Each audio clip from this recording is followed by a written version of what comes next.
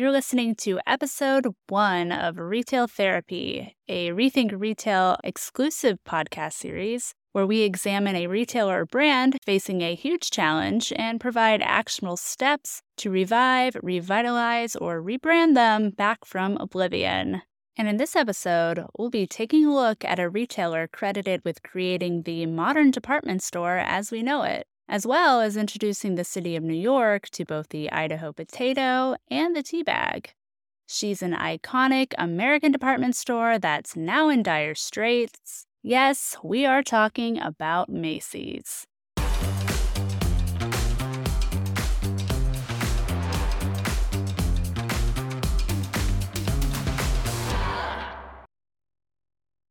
Checking in for today's session are this week's retail therapists, Steve Dennis and Neil Saunders. Steve Dennis is a strategy and innovation consultant, speaker, podcast host, and the best-selling author of Remarkable Retail: How to Win and Keep Customers in the Age of Disruption. Neil Saunders is the managing director of Global Data's retail division, where he works with clients to help them understand the retail, shopper, and market landscape, and advises them on how to best develop, evolve, and implement business strategies. I couldn't think of two better guests suited for the role of retail therapist. Steve, Neil, thank you both for joining the show today. Thanks for having me on. It's great to be here with Neil. And it's great to be here with Steve. Thank you. And it's certainly great to be here with the both of you.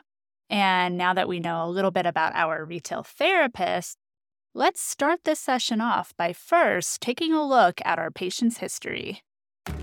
One of the most iconic department stores in history, Macy's today employs nearly 90,000 people across the United States. But the story of this retail staple began back in 1858 when a man named Roland Hussey Macy Sr. established a new store called R.H. Macy Dry Goods at 6th Avenue and 14th Street in New York City. But that was just the beginning of this story, and R.H., enlisting the help of his cousin Margaret, grew the brand throughout the 1800s, expanding westward and taking on more product categories such as jewelry, home furnishings, and even became the first retailer to introduce the idea of an in-store Santa Claus for the holiday season, which set the stage for future department store Santas everywhere. Around the turn of the century, the company was fully acquired by brothers Isidore and Nathan Strauss, who made one of the most important decisions in the store's history when they moved it uptown to 34th Street, which is still the site of the company's flagship location today. By the 1940s, Macy's was a cultural icon, cemented even further when it became the setting of the 1947 classic Miracle on 34th Street. By the 1970s, the Miracle of Macy's began to lose its market share as more department stores entered the retail landscape. A number of acquisitions and rebranding efforts took place throughout the 1980s and into the new millennium. In 1994, Macy's merged with Federated Department Stores, Inc., which at the time was the largest retail conglomerate in the country. By 2006, Macy's merger with Federated had paid off, as more than 400 stores that were operated by the conglomerate were turned into Macy's locations, and the retailer's national dominance grew. But like all retailers, Macy's wasn't immune to the forces of the market. In January 2015, Macy's announced it would close 14 stores across the U.S., and 8 months later, the company announced it would close 35 to 40 underperforming stores by early 2016. By January of 2016, Macy's had laid off 4,800 employees, and as of October 2022, Macy's currently operates 446 department store locations, in addition to several Backstage and Market by Macy's locations, which we will dive into here in just a little bit. So Steve, Neil, we just heard a little bit about Macy's history. What would you say is the state of Macy's today? Well, I think in the case of Macy's or just department stores more broadly, it's been a pretty long decline.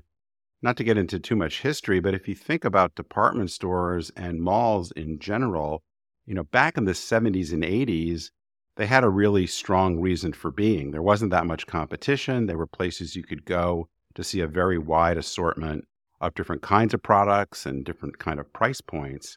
But over time, various formats started to chip away at their dominance. First, I would argue it was the rise and expansion of discount department stores. So, Walmart and Target. Then it started to be the category killers in the 80s and 90s, that were picking off different parts of their business by focusing on better prices, more convenient locations, more dominant assortment.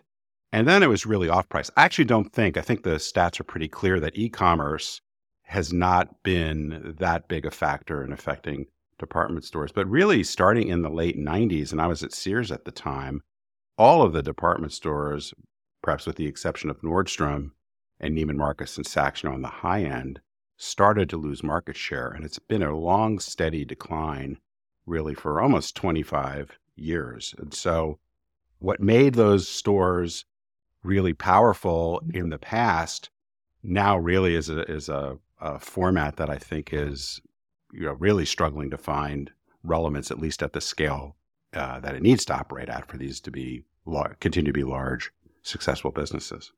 I think really one of the problems with department stores is that they just stood still in the face of a changing market, because everything that Steve has identified is absolutely accurate in terms of how the market changed, how competitive dynamics changed, how consumers changed.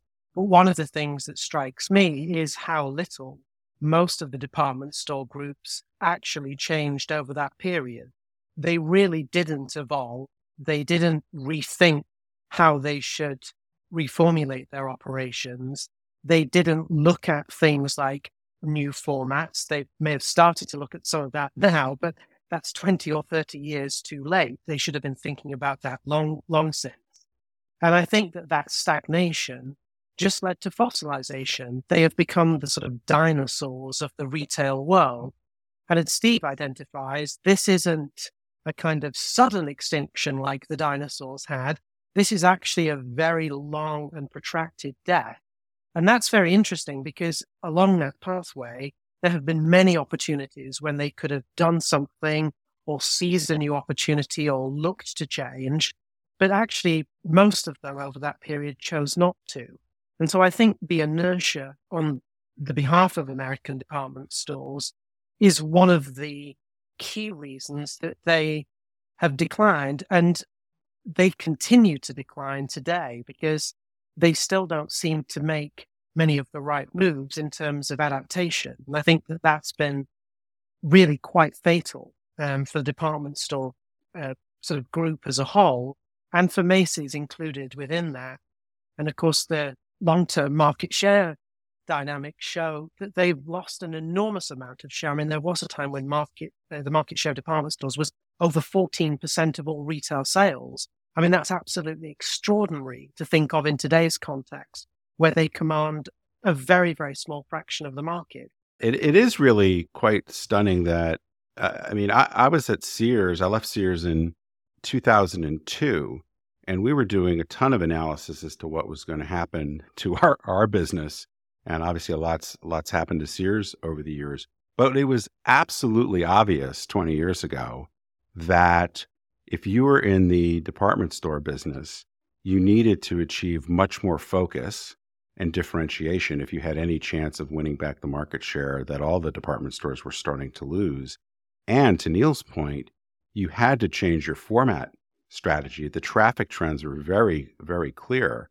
And it was one of the reasons, even though Sears had all sorts of problems that went haywire after Eddie Lampert did the Kmart merger, but we were working on off-the-mall formats and had various off-the-mall formats that we were testing more than 20 years ago because it was so obvious that that was where the market was moving. So to Neil's point, how, Macy's, Penny's, others basically watched the last 20 years happen to them when you didn't have to be any sort of genius to realize that you were going to be in a lot of trouble without taking aggressive action. And so now what's really scary to me, if I could just add one point sort of about the real estate dynamics, because I think a lot of it is protecting their real estate assets. They have relatively inexpensive real estate on the mall. And so to do something different takes quite a lot of capital. And I know many of these companies get all worked up about essentially competing with themselves. And that sort of defending the status quo mentality can be, as to Neil's point, can be really fatal ultimately. And, it definitely was the case at Sears, and I think is becoming the case at some of these other chains. Yeah, all excellent points. And I'm curious about your thoughts on the Federated department store acquisition. So that happened in the early 90s. And, I want to know if you think that helped or hindered Macy's because, on the one hand, they have now kind of gotten rid of some of their competitors by, consolidating them into themselves with, Marshall Fields and Filene's. But at the same time, now they have all of these new physical storefronts. So how do you think that impacted them in the long term?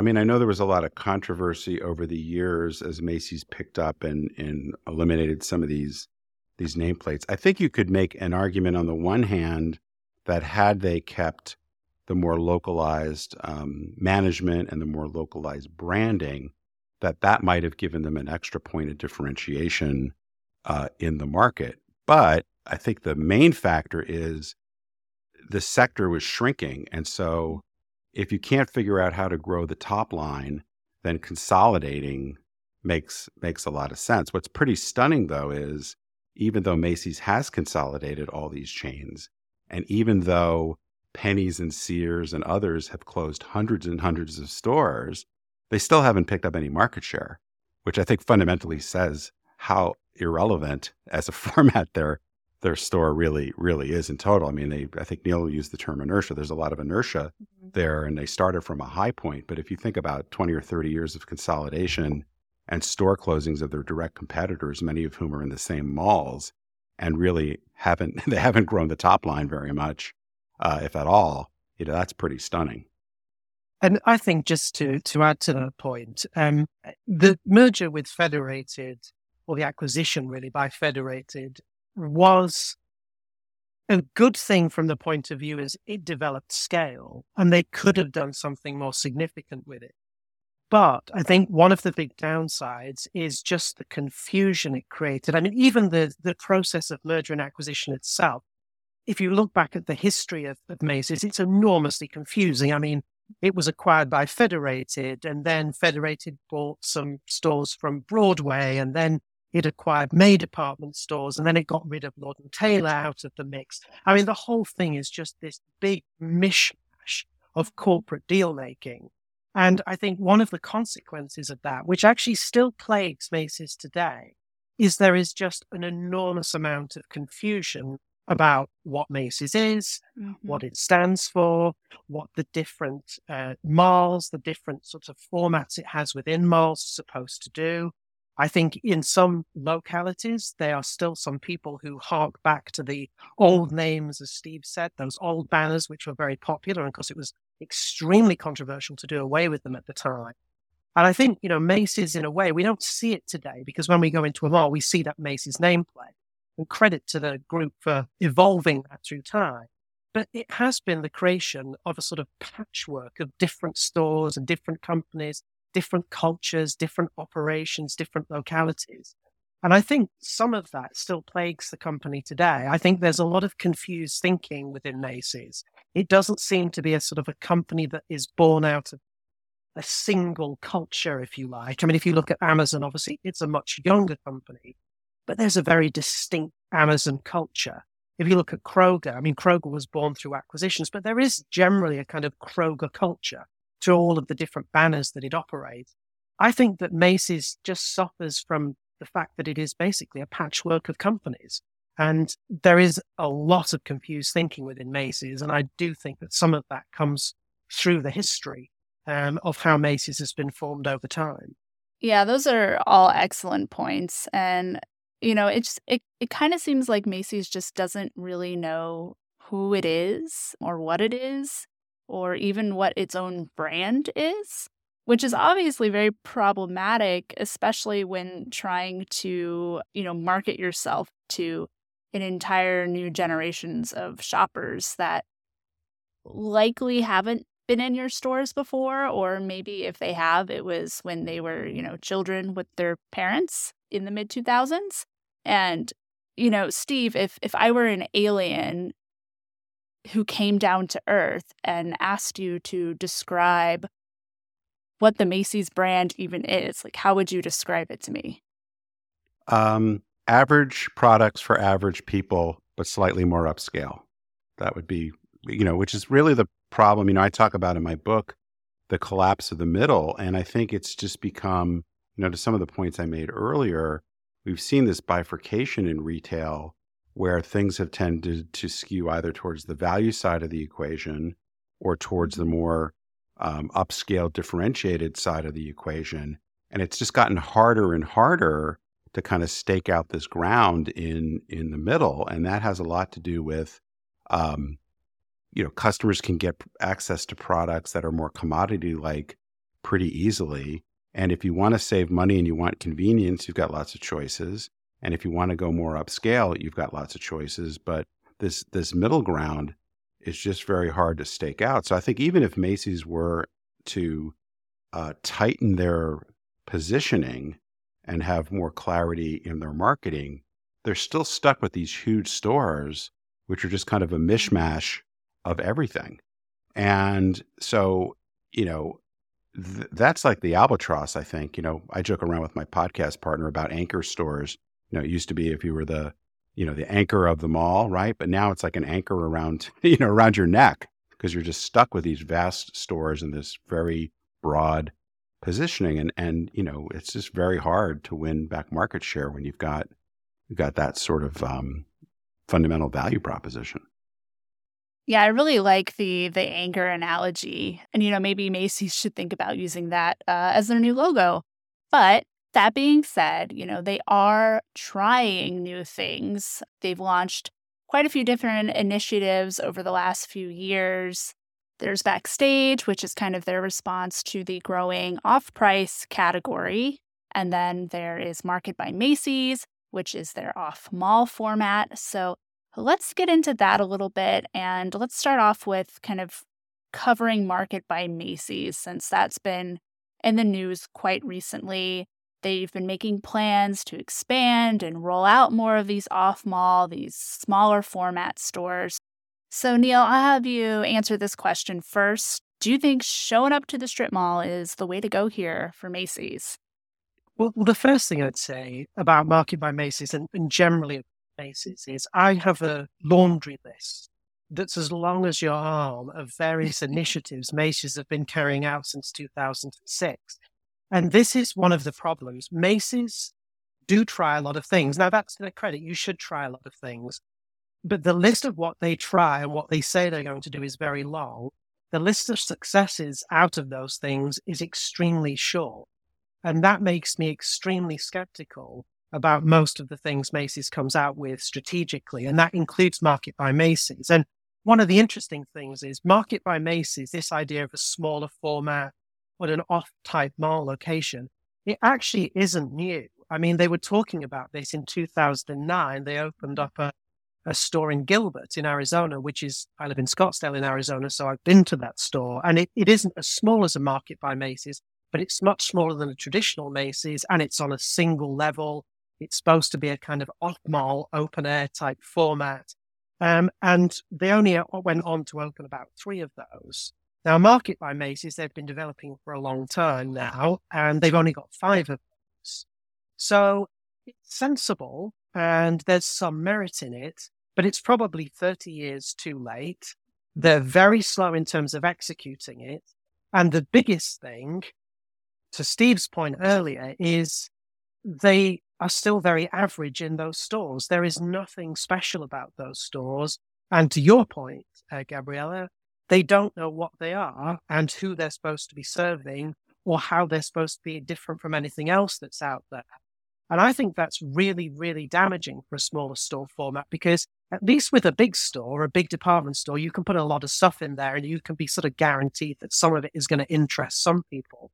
A smaller store is actually much more difficult to execute because you have to make a decision as to what you leave out and what you put in. And if you're making those decisions, you have to know who you are serving and who your competitor is and how you're differentiating from the rest of the market in that location. I honestly don't think, from having visited some of those Market by Macy's stores, they do understand those things, because they come across to me as a smaller, slightly neater, a little bit more aspirational, perhaps, a bit Yeah. better merchandise version of average. There's nothing that's that special about them. So I'm very skeptical. Yeah, well, I think Neil said it very well. I do think that one of the things that all department stores probably need to do, because of the challenges of the size, and I don't want to make it all about size and real estate, but the size of the box and being tied to malls, is they need to rethink their total market strategy. So I'm in Dallas, and so what Macy's probably needs in Dallas is 3 real powerful hub stores and then like 15 smaller stores that are based on convenience, that operate more as kind of omni-channel service stores. And then the 3 stores that they keep have to be really spectacular. They have to be much more tightly edited. And so it's the combination of your digital and e-commerce with a really good portfolio strategy that could win. But the Macy's problem, to Neil's point, is the Market by Macy's is not clear who they're really for and what's differentiated about it. And then the rest of the stores are too large, too unfocused. And, I'm sure we'll eventually get to some of their executional issues, because that's Neil's forte. But, even if they executed much better, strategically, they're not well positioned. So I think, Macy's needs to articulate what their overall positioning is.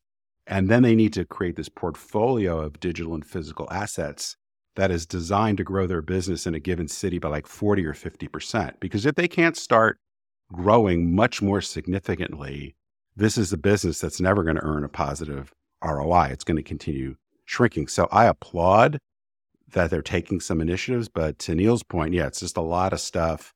Most of it doesn't work very well. And it's not clear what it's really, other than saying, well, it's good to get off the mall because malls are challenging. Like, that's not a big strategic insight. Everybody's been saying that for 25 years. Yeah. And to build on Steve's point a bit, I think the idea of localization is very, very important, because you do need those power stores and you do need a range of different formats in different markets. But they almost need to look at the stores on a mall by mall basis and say, okay, do we keep this? Do we not? And if we do keep it, what do we want it to be? Because I'll give you 2 examples close to me. There's 2 Macy's stores in 2 malls in Arizona, one in Scottsdale Fashion Square, which is a very upscale mall. It's got the likes of Prada, Louis Vuitton. It's got a massive luxury wing. They have another in Arrowhead Mall, which is a more family-based mall.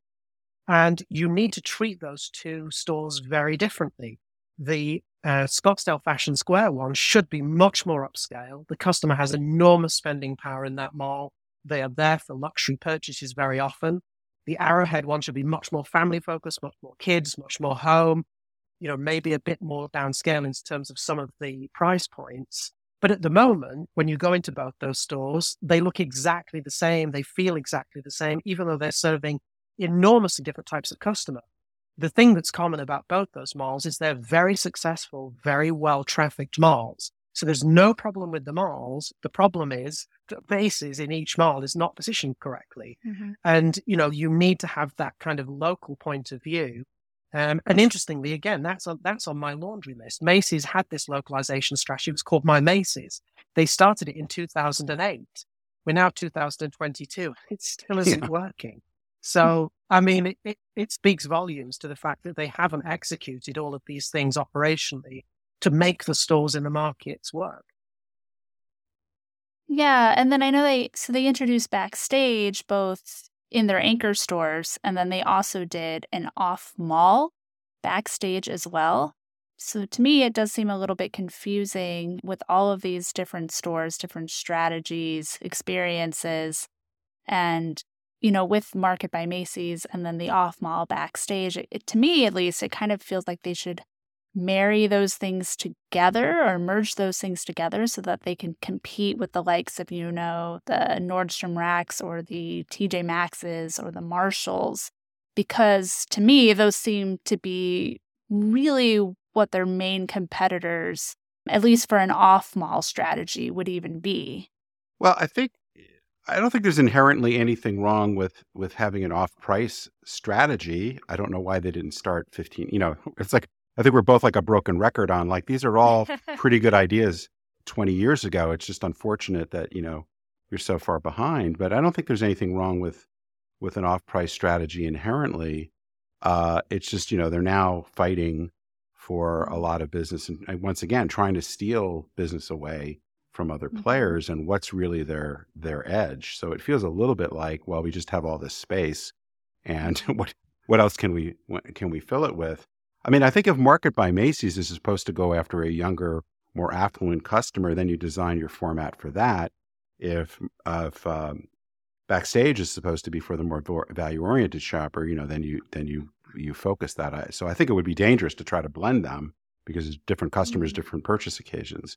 But it all gets back to, what is it ultimately they're trying to do and have more clarity about that and then drive your testing strategies and your format strategies against that. And if they're not working, then, bail on it and move on. But they do seem to hang on to things well past their expiration date, or if they are important, then they need to figure out how to make them work better. It just seems a little bit like I used to work for a guy that called the Dog's Breakfast, which is probably not the greatest visual, but just sort of this smorgasbord of things, not all pointed to a really compelling strategy. I think Steve sort of hits the nail on the head when he said, they sort of stick the Backstage in some stores, because it feels very much like that Macy's says, okay, we have these stores, we have this space, and there's a question, and the question is, how do we fill them? And it's like, what do we stick in them? And honestly, the answer comes back very often. It seems like anything that they can think of to try and make this space work. But of course, that's looking at it from the wrong end. What they should be saying is, okay, well, how much space do we really realistically need in these malls?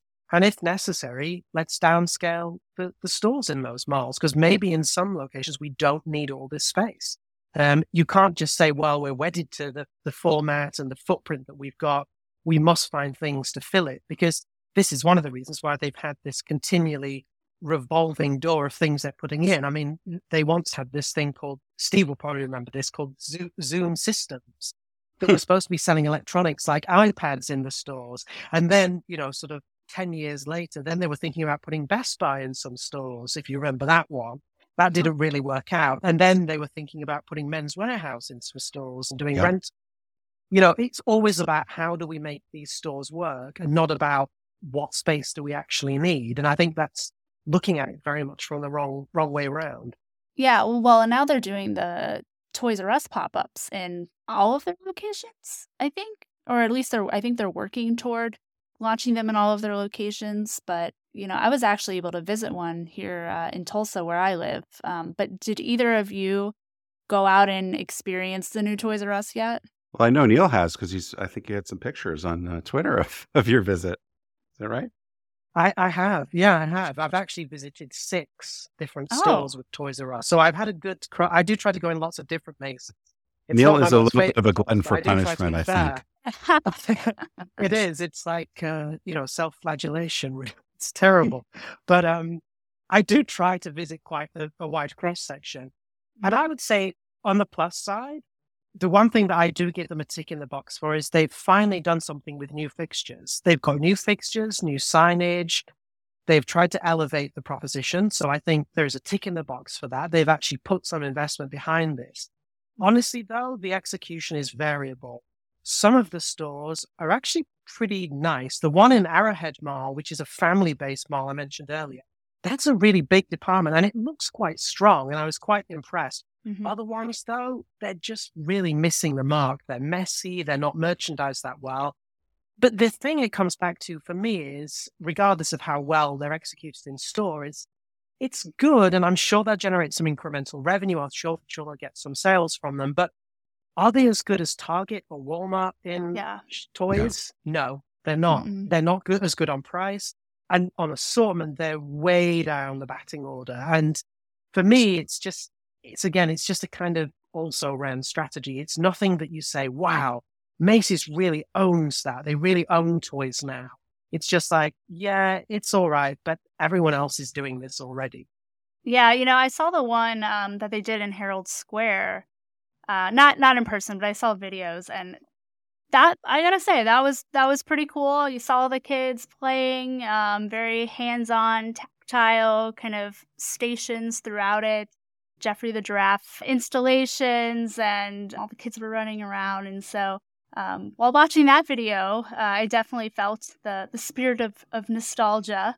But yeah, I went to the one here in Tulsa, and really the only memories it kind of conjured up was the experience I had with Story a few years ago. The one here was like maybe like 1,000 square feet, and it was several shelves with toys and products, and it was just kind of sandwiched between two other dimly lit departments. Yeah.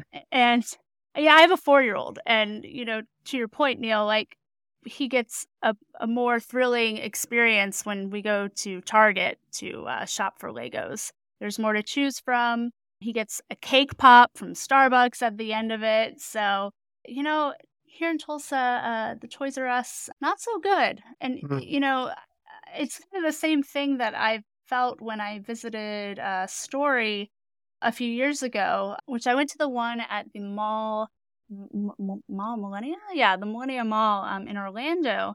And I was really excited to go. I think this was in 2019. And kind of the same thing, it was just some curated gift kind of items. And I had talked to the store lead, and I was like, all right, so give me like the lowdown. Like, what's all this about? And he didn't really have much to say. He was just kind of like, yeah, like everything's color coordinated. I was Right. like, okay, obviously. Yeah, what else? And he was just, that's kind of it. We're doing this thing with Crayola, and the kids can come and they can like color this paper. And I was like, oh, okay, cool. So what's the next one? Like, tell me about the next one. And he was like, we actually don't know what what next month's will be until we are unpacking the Mm. box and setting it up.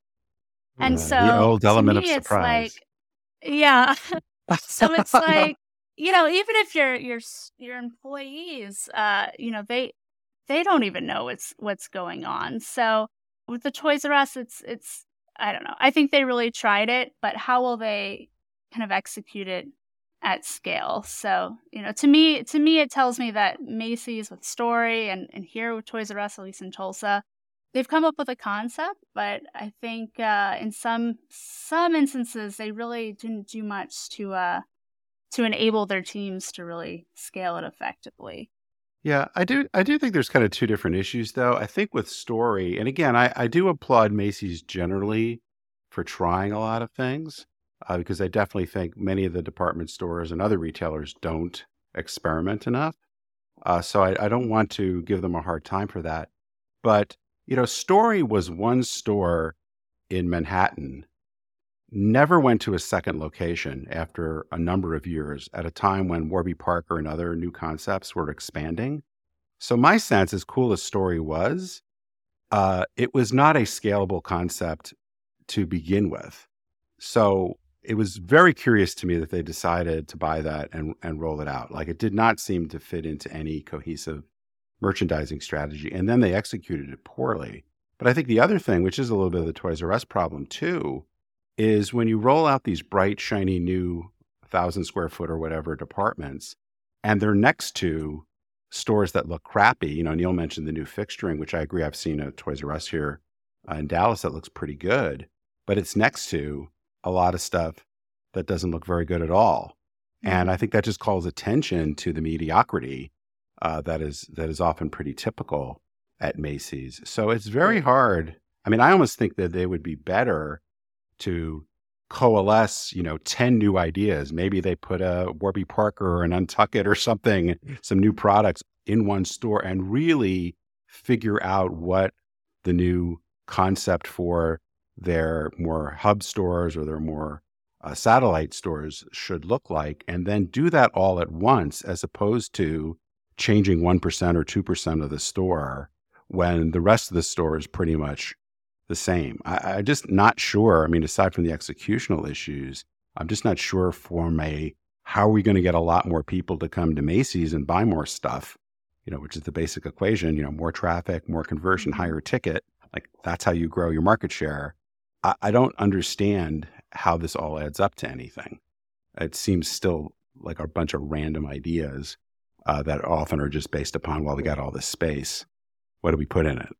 Yeah. Yeah, I think that's the key to it, Steve. It is that randomness, because what they need to do is they need to look at all of their core departments, which obviously are mostly apparel. Macy's is very dominated by apparel, but they also have beauty and they have obviously home as well. And what they should be saying to themselves is, okay, well, in beauty, we want to be as good as, if not better than, Sephora. In home, we want to be as good as, if not better than, Crate and Barrel and Williams-Sonoma. In apparel, we want to be as good as, if not better than, for the youth segment, Zara, and so on and so forth. What you can't do is just have lots of mediocre departments lumped together, because to Steve's point at the start of this, people will not come just because you have lots of mediocre stuff. That isn't good enough anymore.